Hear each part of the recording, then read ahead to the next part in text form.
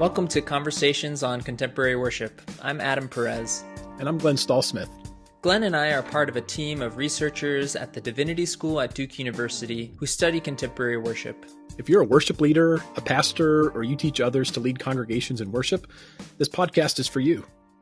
We're interested in the well-trod paths about contemporary worship like music and technology, but also conversations that go much broader and deeper than that. On our podcast, we dive into cutting-edge scholarship on contemporary worship through conversations with leaders in the field, from ethnomusicologists to theologians and sociologists to historians.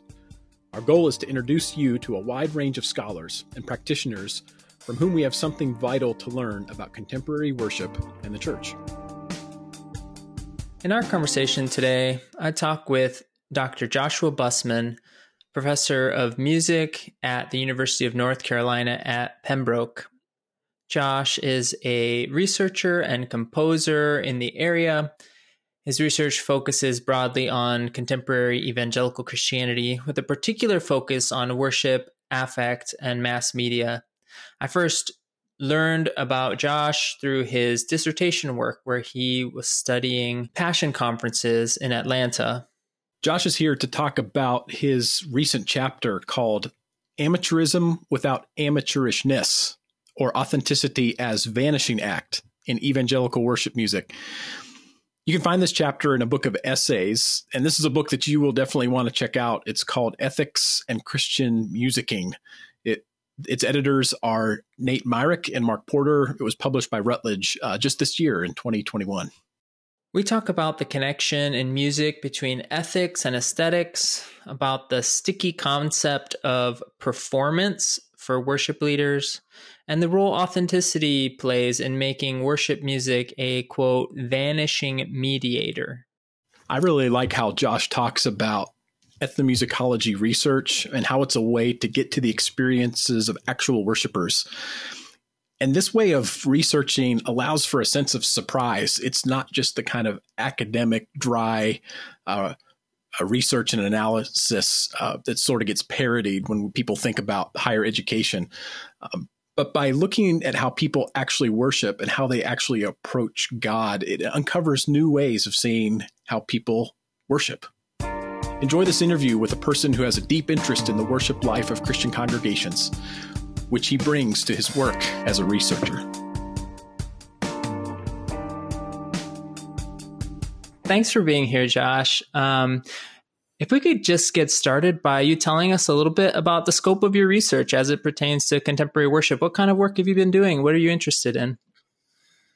Yeah, I think in general, the things that have interested me most is about sort of the ways that music wiggles its way into the sort of cracks and the interstices between what we'd think of as sort of traditional theological reflection.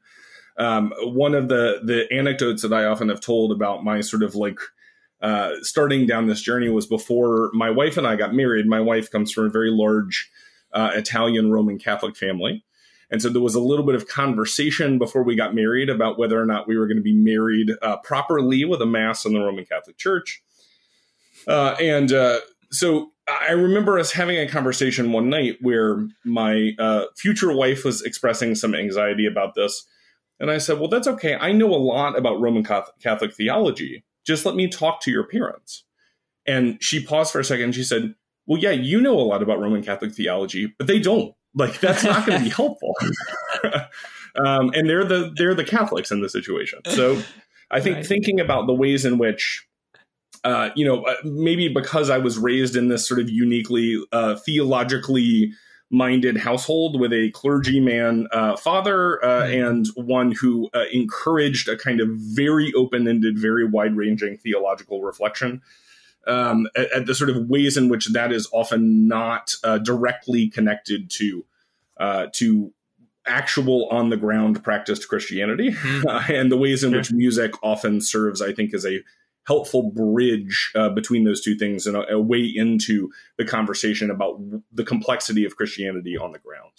Wow, that's great. So in your experience, in some ways too, the music personally as a musician has been a bridge for that.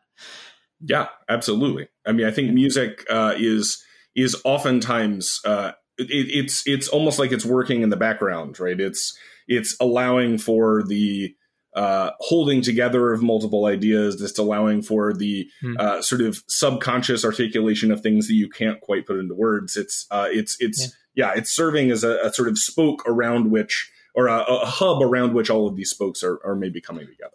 Yeah, that's great. So you've done some work specifically studying contemporary worship. You mentioned some of the intersections in your own life. Why contemporary worship as the musical idiom and not, hymns and songs or, Roman Catholic music or Taizé or, some of these other themes? I think actually probably the answer is that when I did my master's thesis at UNC, my master's thesis was actually all about Calvin and Calvinist hymn singing in the Francophone world in the 16th century. And as I was doing that research, first of all, I discovered that maybe I did not have the passion for microfilm that I thought would maybe be required. I had a similar experience to do that studying kind of Lutheran music, long term, but I think it was also the case that as I was reading these, conversations from the 16th century, I just kept thinking, I remember that one growing up in the early 90s, swapping out transparencies on the overhead projector and being part of that sort of early worship wars environment in a Southern Baptist church. I've had these conversations before. And so it was thinking about the ways in which that sort of historical reflection brought me right back to the present day. So turning to this particular article and particular work we're talking about today, amateurism without amateurishness or authenticity as vanishing act in evangelical worship music. And let me just say, those of you working in musicology and ethnomusicology sometimes put us through the ringer on the theoretical language here. So you're doing a lot in that title. Can you tell us what the driving questions are for the project? As there's 1, 2, 3, 4, potentially 5 contested terms in that title. Give us an image of where it's going, where it's from, and where it's going.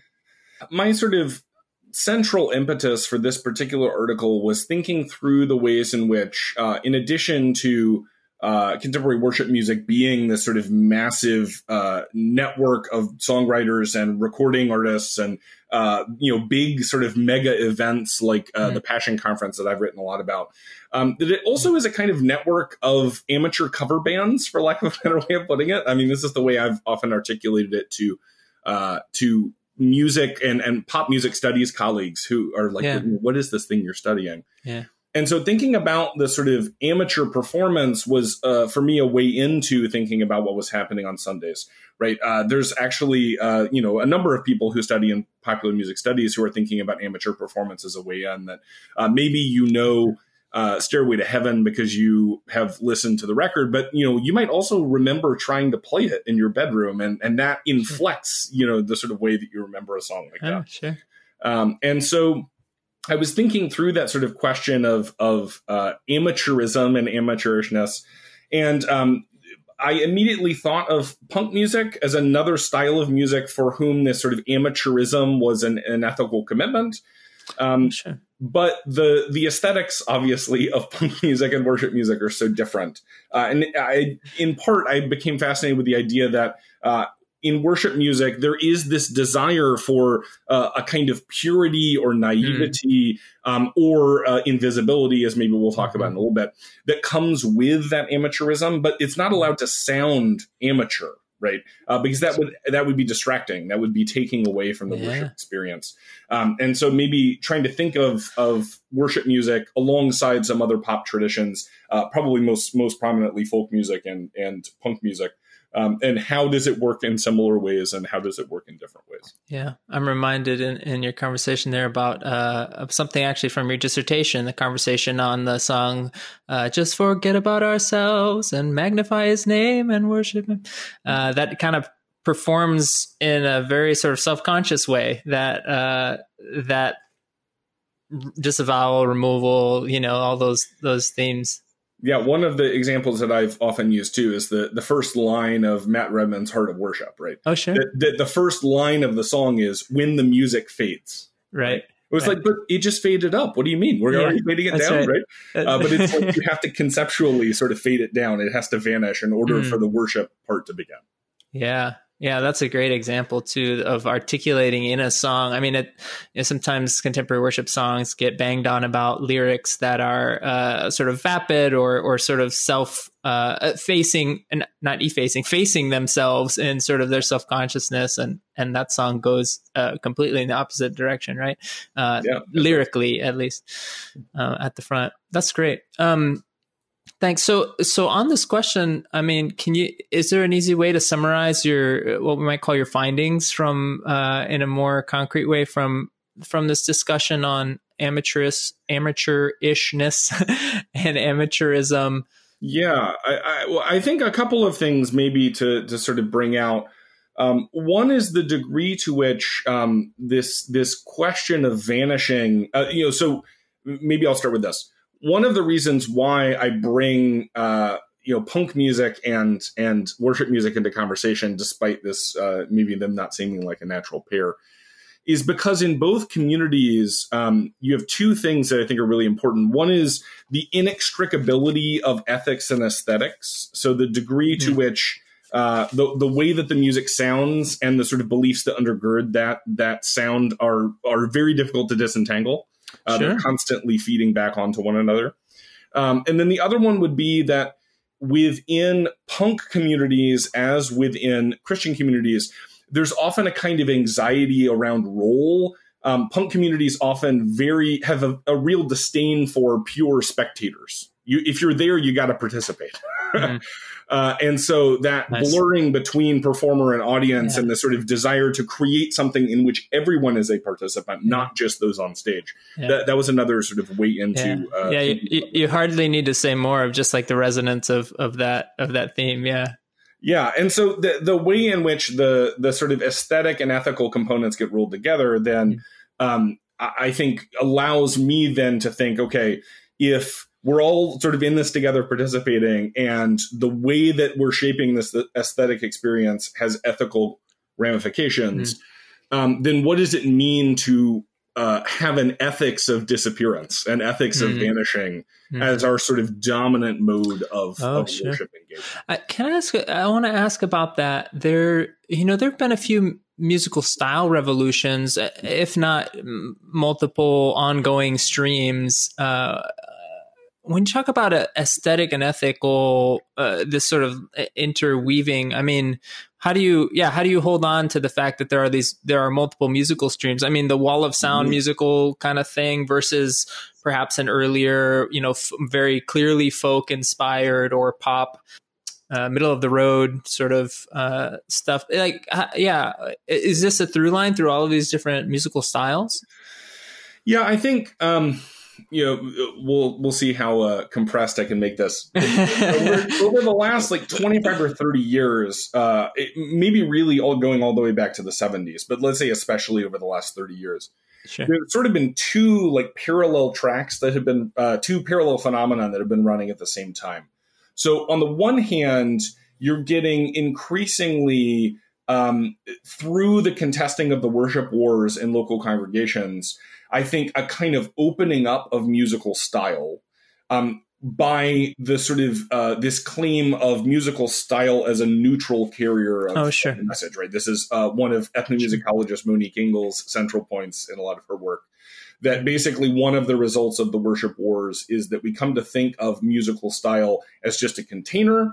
If we fill it with Christian content, meaning text, then the container sort of is just holding the text. And the triumph of this argument around neutrality is seen very clearly in the music that was around when I was growing up in the 90s, that suddenly you had this explosion of Christian punk and Christian reggae and Christian hip hop, because you could make any style Christian just by swapping out the That's right. If you like this popular music artist, you'd like here's the Christian alternative. Yeah, right. Where you've got, if you like, Sum 41, you're going to love Relient K, sort of right across the board.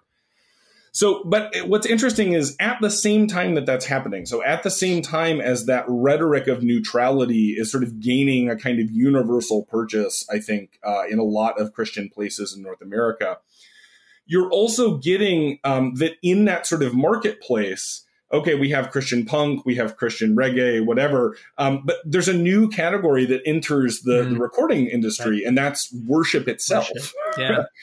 And so as worship claims an ever larger piece of that sort of recording industry pie, it necessarily goes through this process of genreification. It necessarily takes on these stable sonic markers that characterize it as a recorded and performed product. Yeah. And so, in some ways, the two are connected because it becomes easier to accept that worship has a sound if you think that sound is neutral to begin with. So they sort of piggyback on one another. Yeah. But I think that's roughly what's happening. Yeah. And when it enters the marketplace alongside other musical genres, the assumption is carried with that. I imagine that worship has a sound that you can recognize it. It can be the genreification process there. Yeah. It's the example that I have used in a number of places, including in the dissertation, was if you basically think about hip hop developing as a culture, starting in the South Bronx in the 70s, that if we went to a house party in the late 70s in the South Bronx, and then as we're leaving, you turned to me and you said, was that hip hop? I would have to answer that question by appealing to social context in a pretty fine-grained, coordinate-heavy way. Well, what block of the South Bronx were we on? Who was at the party? There would be a lot of questions I would have to ask. And if I could say, well, yeah, Kool Herc was there and there was some b-boy dancing and we were on this block, then probably it was hip-hop, right? But otherwise, it might have just been somebody who was putting on a lot of good R&B and funk records or disco records. Whereas if you ask the same question in 1991, it almost is unintelligible, appealing to the social context. You just say, well, did it sound like a hip hop record? Because then it probably was. Yeah. And so the same thing basically happens to worship music, that in the 70s and 80s, if you're going, was this a worship song? You go, well, yeah, I mean, Maranatha recorded it. They recorded it with the intent of using it for congregational worship, or this recording was made live with a congregation, so you can tell this is meant to be worship music. Whereas now you can just say, well, does it sound like worship music? Because if it does, then probably is. Yeah. Notwithstanding how far you've exceeded my capacity to describe hip hop, I think it brings us to another aspect of your article that I thought was really interesting, especially a question for worship leaders, perhaps. So let me ask it with them in mind. For worship leaders thinking about the use of all these online services and technologies for reproducing particular worship sounds, just to try to use the most generic description I can, worship sounds, achieving that the sound that's present on a record. I mean, what's the implication of thinking through this process of being a cover band? I mean, what should I worry about that? What's at stake? Yeah, that's a great question, and one that I'm probably not entirely qualified to answer, but I can give you a couple of thoughts. One is that I think one of the things that I have discovered really sort of in so many different areas as I have done this research over the last 10 years or so, is that just because a practice, sort of the material practices look the same, doesn't mean that there's the same sort of intent or even effect inside a local community, right? This is actually not dissimilar to an argument that I believe your dissertation advisor Lester Ruth and his collaborator Swee Hong Lim are talking about in their forthcoming book.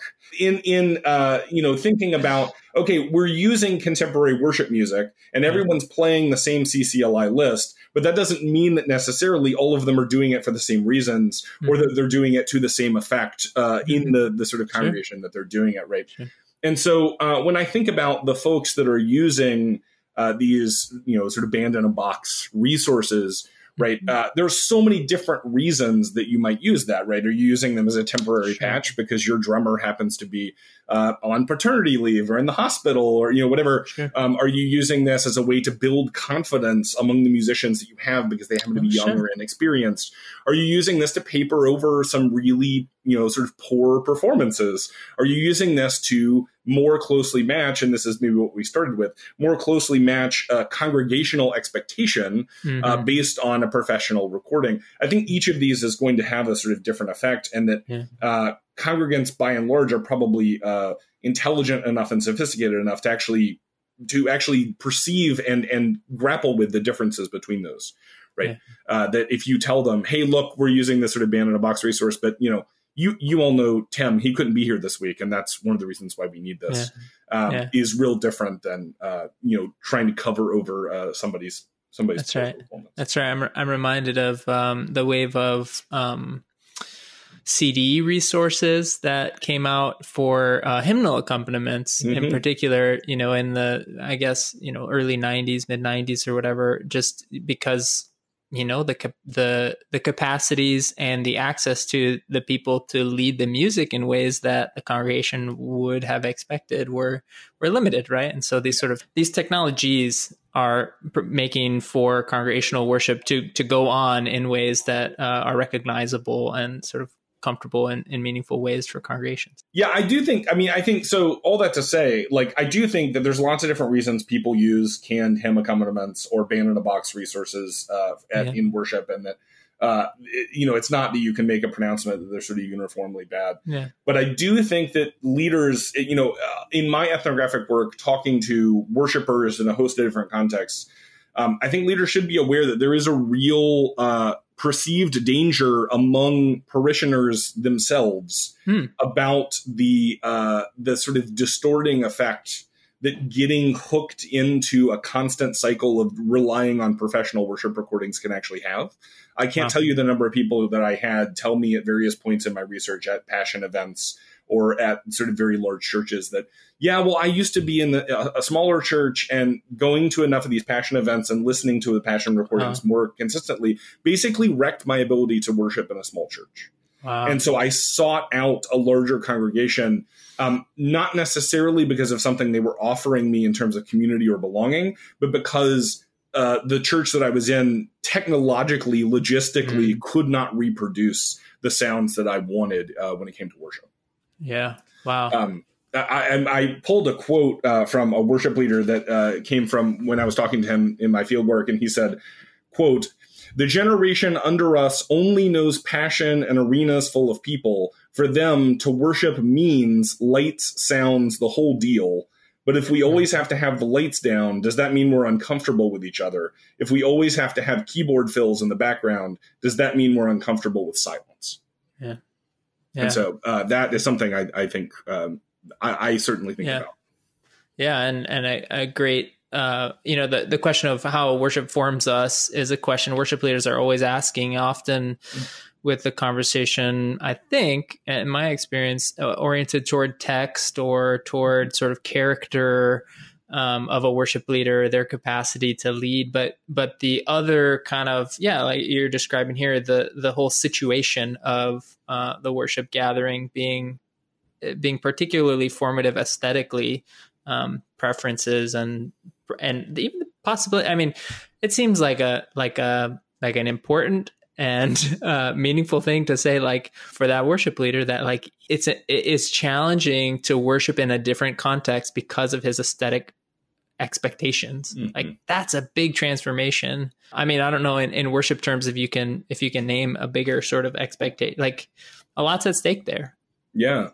Especially given that, participation is the goal. If that's preventing them from participating, then the barrier has to be lowered on one end of that equation or the other. I mean, you have to, one of the things that I think I've said to a number of worship leaders that I've talked to over the years, but is this quote that I love from Bernice Johnson Reagan, who is a song leader who marched with Dr. King and was essential to a lot of the civil rights marches of the 60s and early 70s. And they're sort of asking her about what songs were particularly good in a civil rights march, and thinking about these sort of iconic songs of resistance and solidarity. "We Shall Overcome," or "Lift Every Voice and Sing," or even something like "This Little Light of Mine." And what she says in the interview is, she says, "Look, the point is not to sing a particularly compelling song. The point is to be in singing with everybody who's there. And so if what's going to get you there is is lift every voice and sing, all the better, because you're operating at two levels there in terms of the formation that you're doing. Yeah. But if it's Jesus loves me, or some simple sort of chant and response, that's still getting you to the place you want to be, which is you want to be in singing. And so thinking about the ways that that's operating all the time in worship too, I think is really essential. Yeah. And for arena worship, if you need that whole aesthetic collection to be able to get to that place of worship. How do you untrain that? Yeah, right. Yeah, I mean, it's an open question, of course, not. Of course. It's, I think the joke I made one time at Passion was, where $2 or $3 million of sound equipment are gathered, there shall I be also. Oh, jeez. That is an indictment. That is an indictment.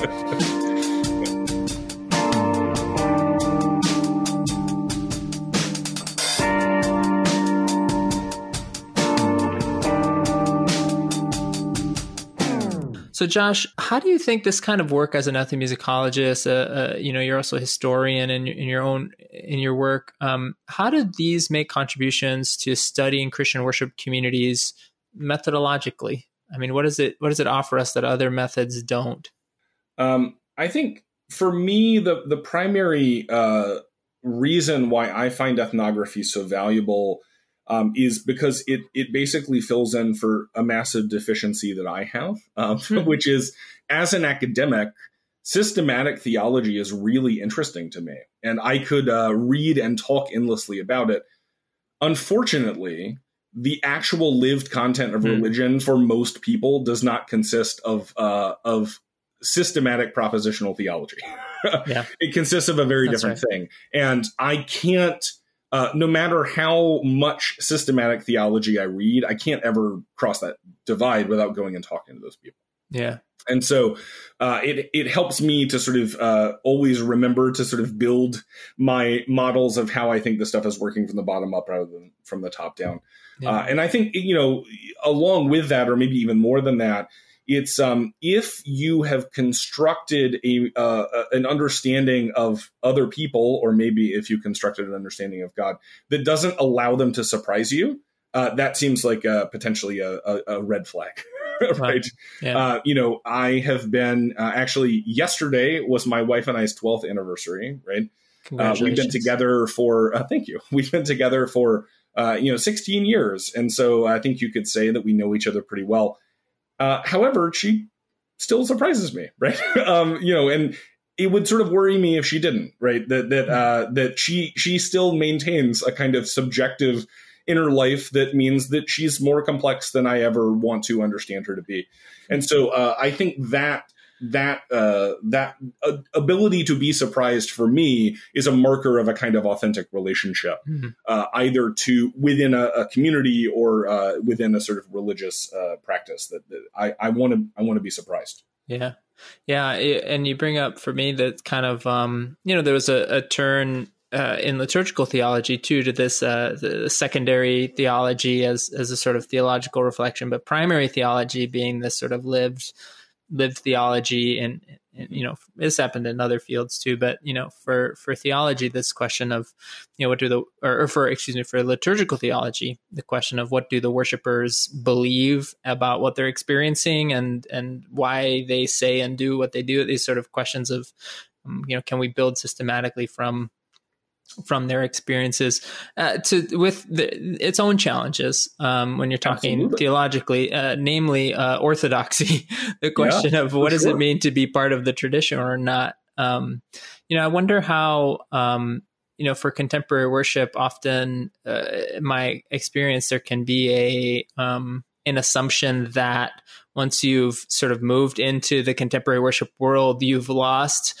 It comes from a comparison of like lyrical content of songs, the idea that traditional hymns, to use some big scare quotes, traditional hymns, they teach theology and whatever, and contemporary worship songs, they're sort of like we were saying vapid, or they're just 7-Eleven songs, and right. They're empty as far as their content or their theological character. What do you say to that, from your work, to that kind of divide? Yeah.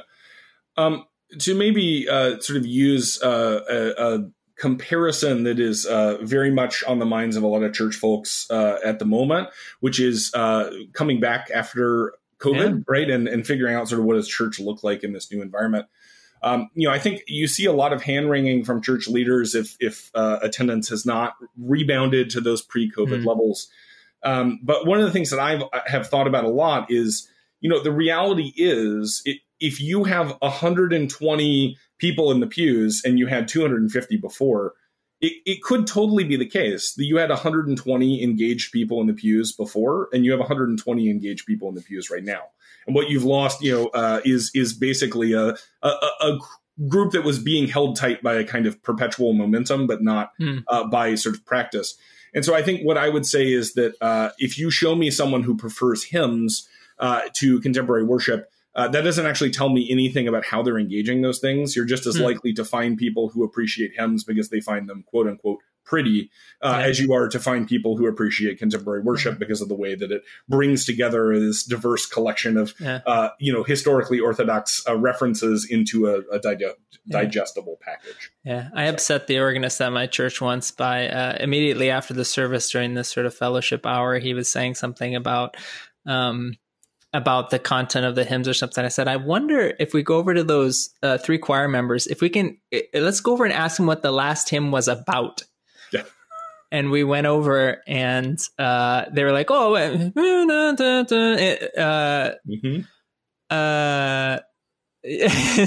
couldn't tell us what the lyric, and not that it sort of reduce it to lyrical content, but that similar sort of perhaps inability to articulate what it meant for them to be present singing that song in a way that transcends the lyrics or something. Yeah, there's a fair amount of discourse about this particular phenomenon in popular music studies. Robert Walser, who writes a lot about heavy metal and other forms of hard rock, has written about this, that basically the lyrics come to mark a sort of shorthand for a particular aesthetic moment, but it's not the lyrics themselves that you're referencing.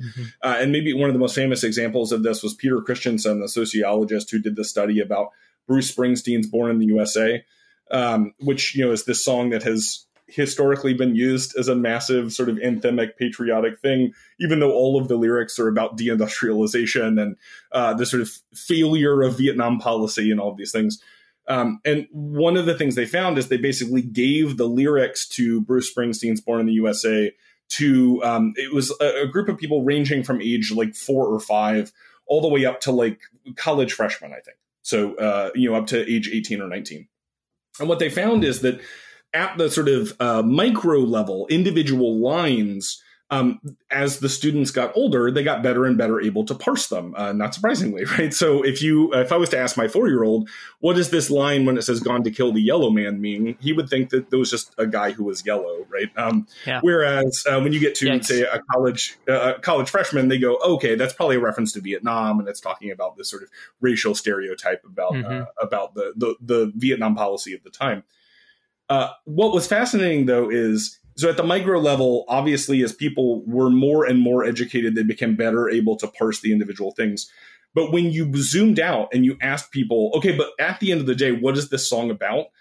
Their opinion of the song as basically a patriotic anthem did not change, regardless of how fine-grained they could dive into individual lyrics. The primary meaning of the song came from that sort of fist-pumpy chorus energy more than it came from any individual lyric that they went to. So, wow. Yeah, I'm thinking of other songs you've written about, like Chris Tomlin's God's Great Dance Floor. God, is that the name of the title? Yeah, is that the title? Yeah, which is actually oh, now I'm totally blanking on the guy's name. From Delirious, Martin Smith.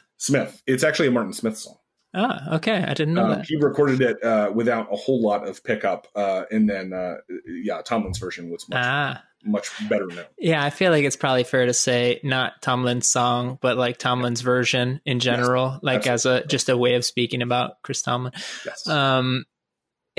This conversation about the meaning of lyrics, sort of wrapping me back into that question of the ethic and aesthetic, just having that power beyond the lyrical formation. Yeah. Totally. Let me ask this. sometimes we talk about projects as interventions in a field. Your work in this article, in your dissertation, your broader work, where do you see it as challenging gaps or misunderstandings about contemporary worship, or as contemporary worship is sort of related to other fields? You mentioned pop music and other kinds of studies. Yeah, so I do think part of it is maybe trying to think of contemporary worship music outside of the sort of natural silo that it's placed in because of its use. In fact, I'm at the very early stages. If you are at the Ripon College Cuddesdon virtual conference in a couple of weeks, my paper is called "Spotify Thy Name." I saw that. Beginning to think about this question of worship music on streaming services, but that not even so much just thinking about streaming services, but thinking about the way in which that sort of collapsing of the media environment means worship music is no longer this totally separate and distinct thing with separate and distinct publishing and separate and distinct recording labels and separate and distinct distribution processes that whatever Sufi devotional music from Pakistan and mainstream rock and roll from the 1970s and worship music are all just right there together. I mean, it's all in the same search bar in the same app. And so thinking about the ways in which we can maybe remove some of the siloed assumptions from worship music and think of it as part of this broader constellation or network of popular musics or sort of available musics in this digital music environment. I think that's definitely one thing that I'm interested in. Another thing is definitely something that we have talked about in a couple of contexts now, but that question of sort of lyrics. I think that by and large, when people think of religious music, they think of a text that happens to be set to music.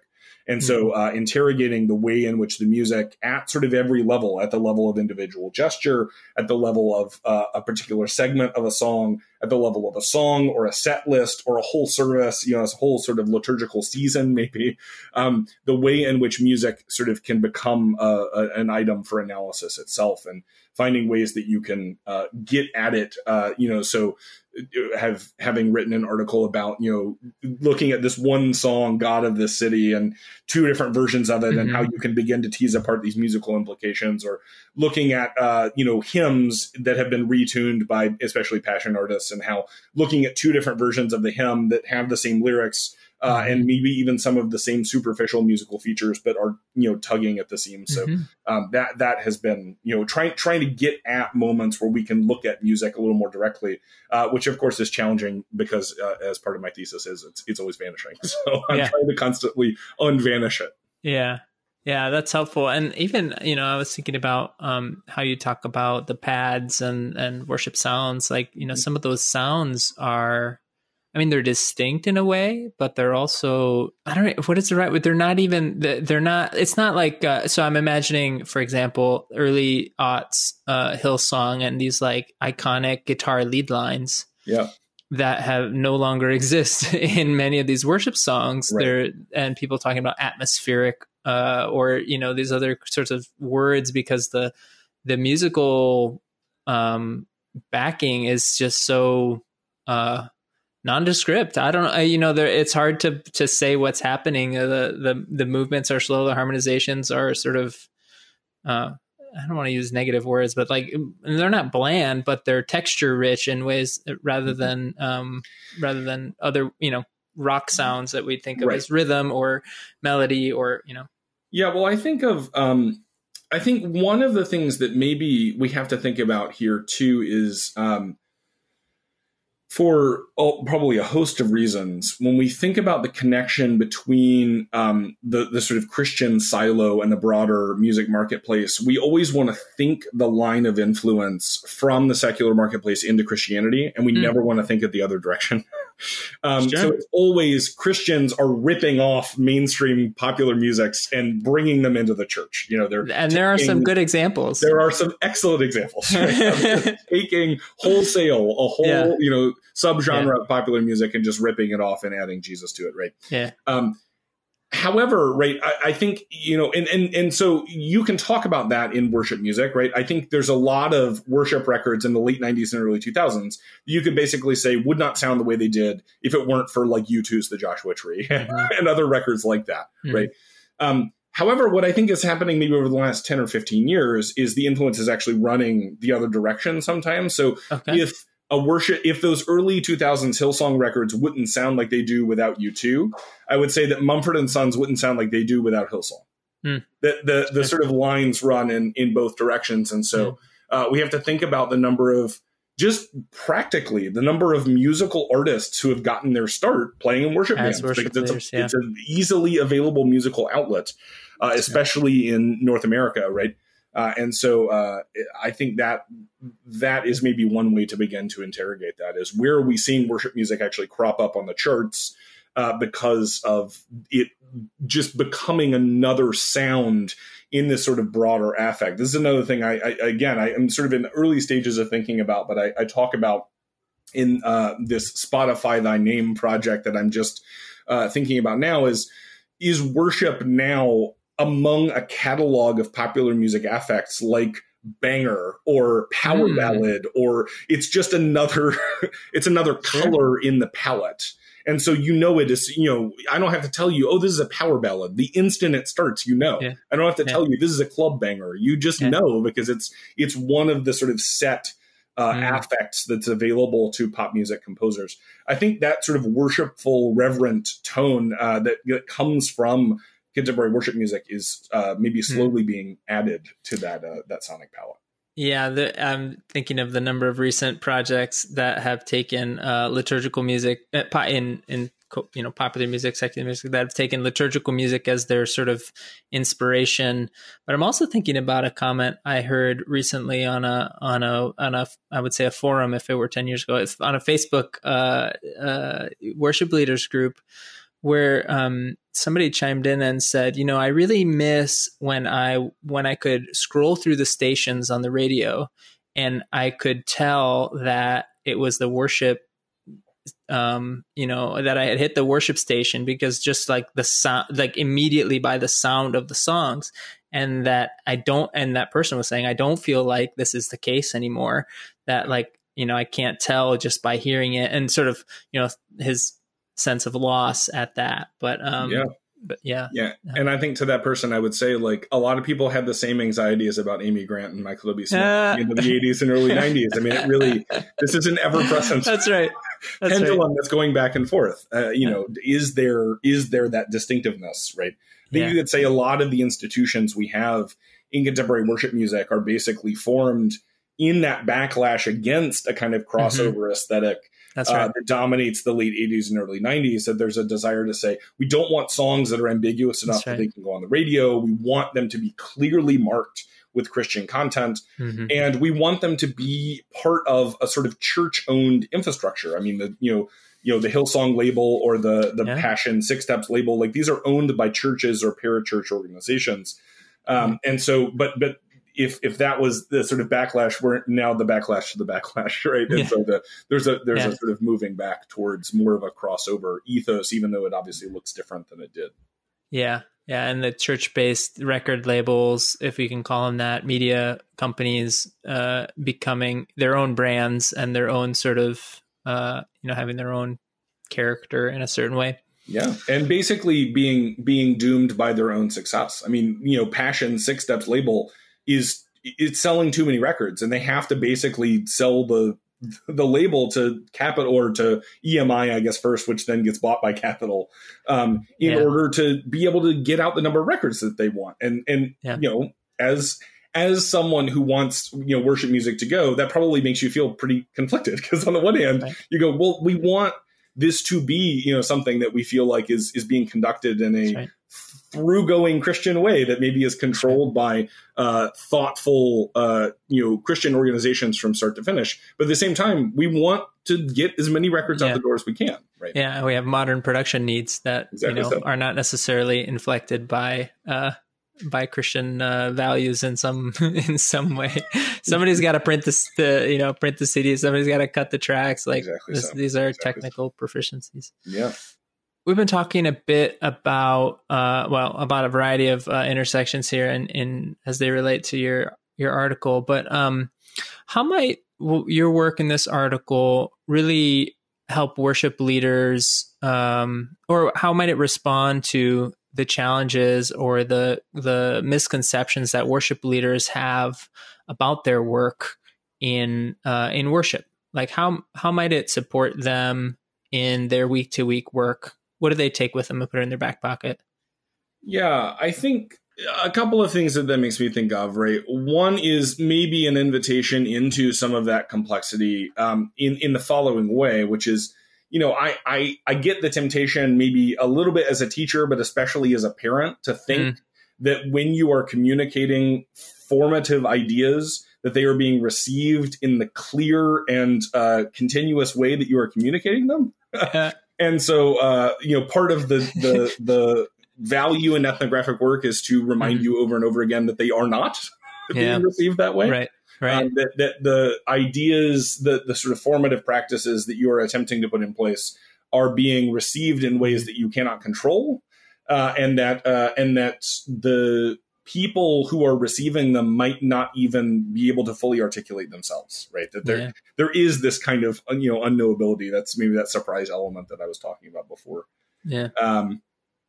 I think maybe to go along with that, another place where I think that sort of complexity can come in, and maybe a way to think about the enriching power for average worship leaders, which is I think that congregations are generally more capable of holding these sort of things in tension maybe than we give them credit for. And so again, sort of going back to the thing that I was talking about before, that rather than using the band in the box, solution to sort of paper over a gap in the worship sound for that day, right? What if your solution was to trust the congregation with that gap, right?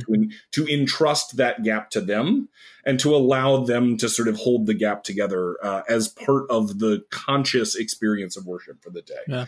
I think very often there is a fear around this sort of presentation, this slick sort of no hiccup presentation from the front of the platform. And it is not something that I routinely hear from parishioners that they seem terribly concerned about. But from people who sit in sound booths or stand in front of microphones, it is something they think about a lot. Yeah.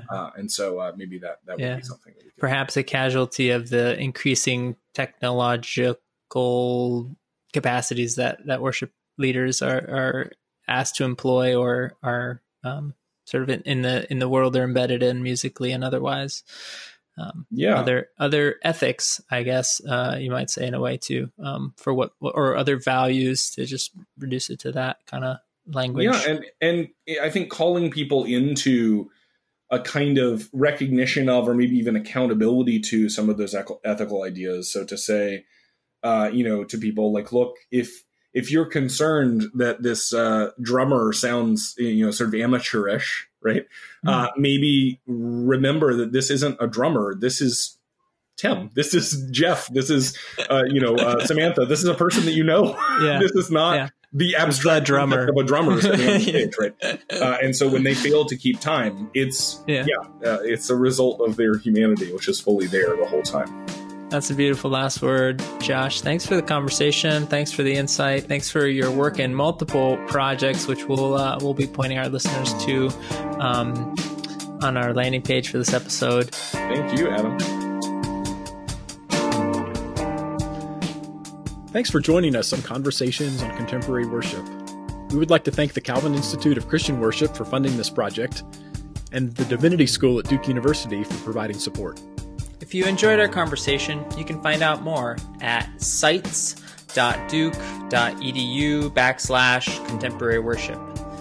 Check there for additional content, including new podcast episodes and supplemental resources that you can use in your classrooms and with your teams and with your congregations. Stay tuned for more episodes where we will continue this conversation. See you next time.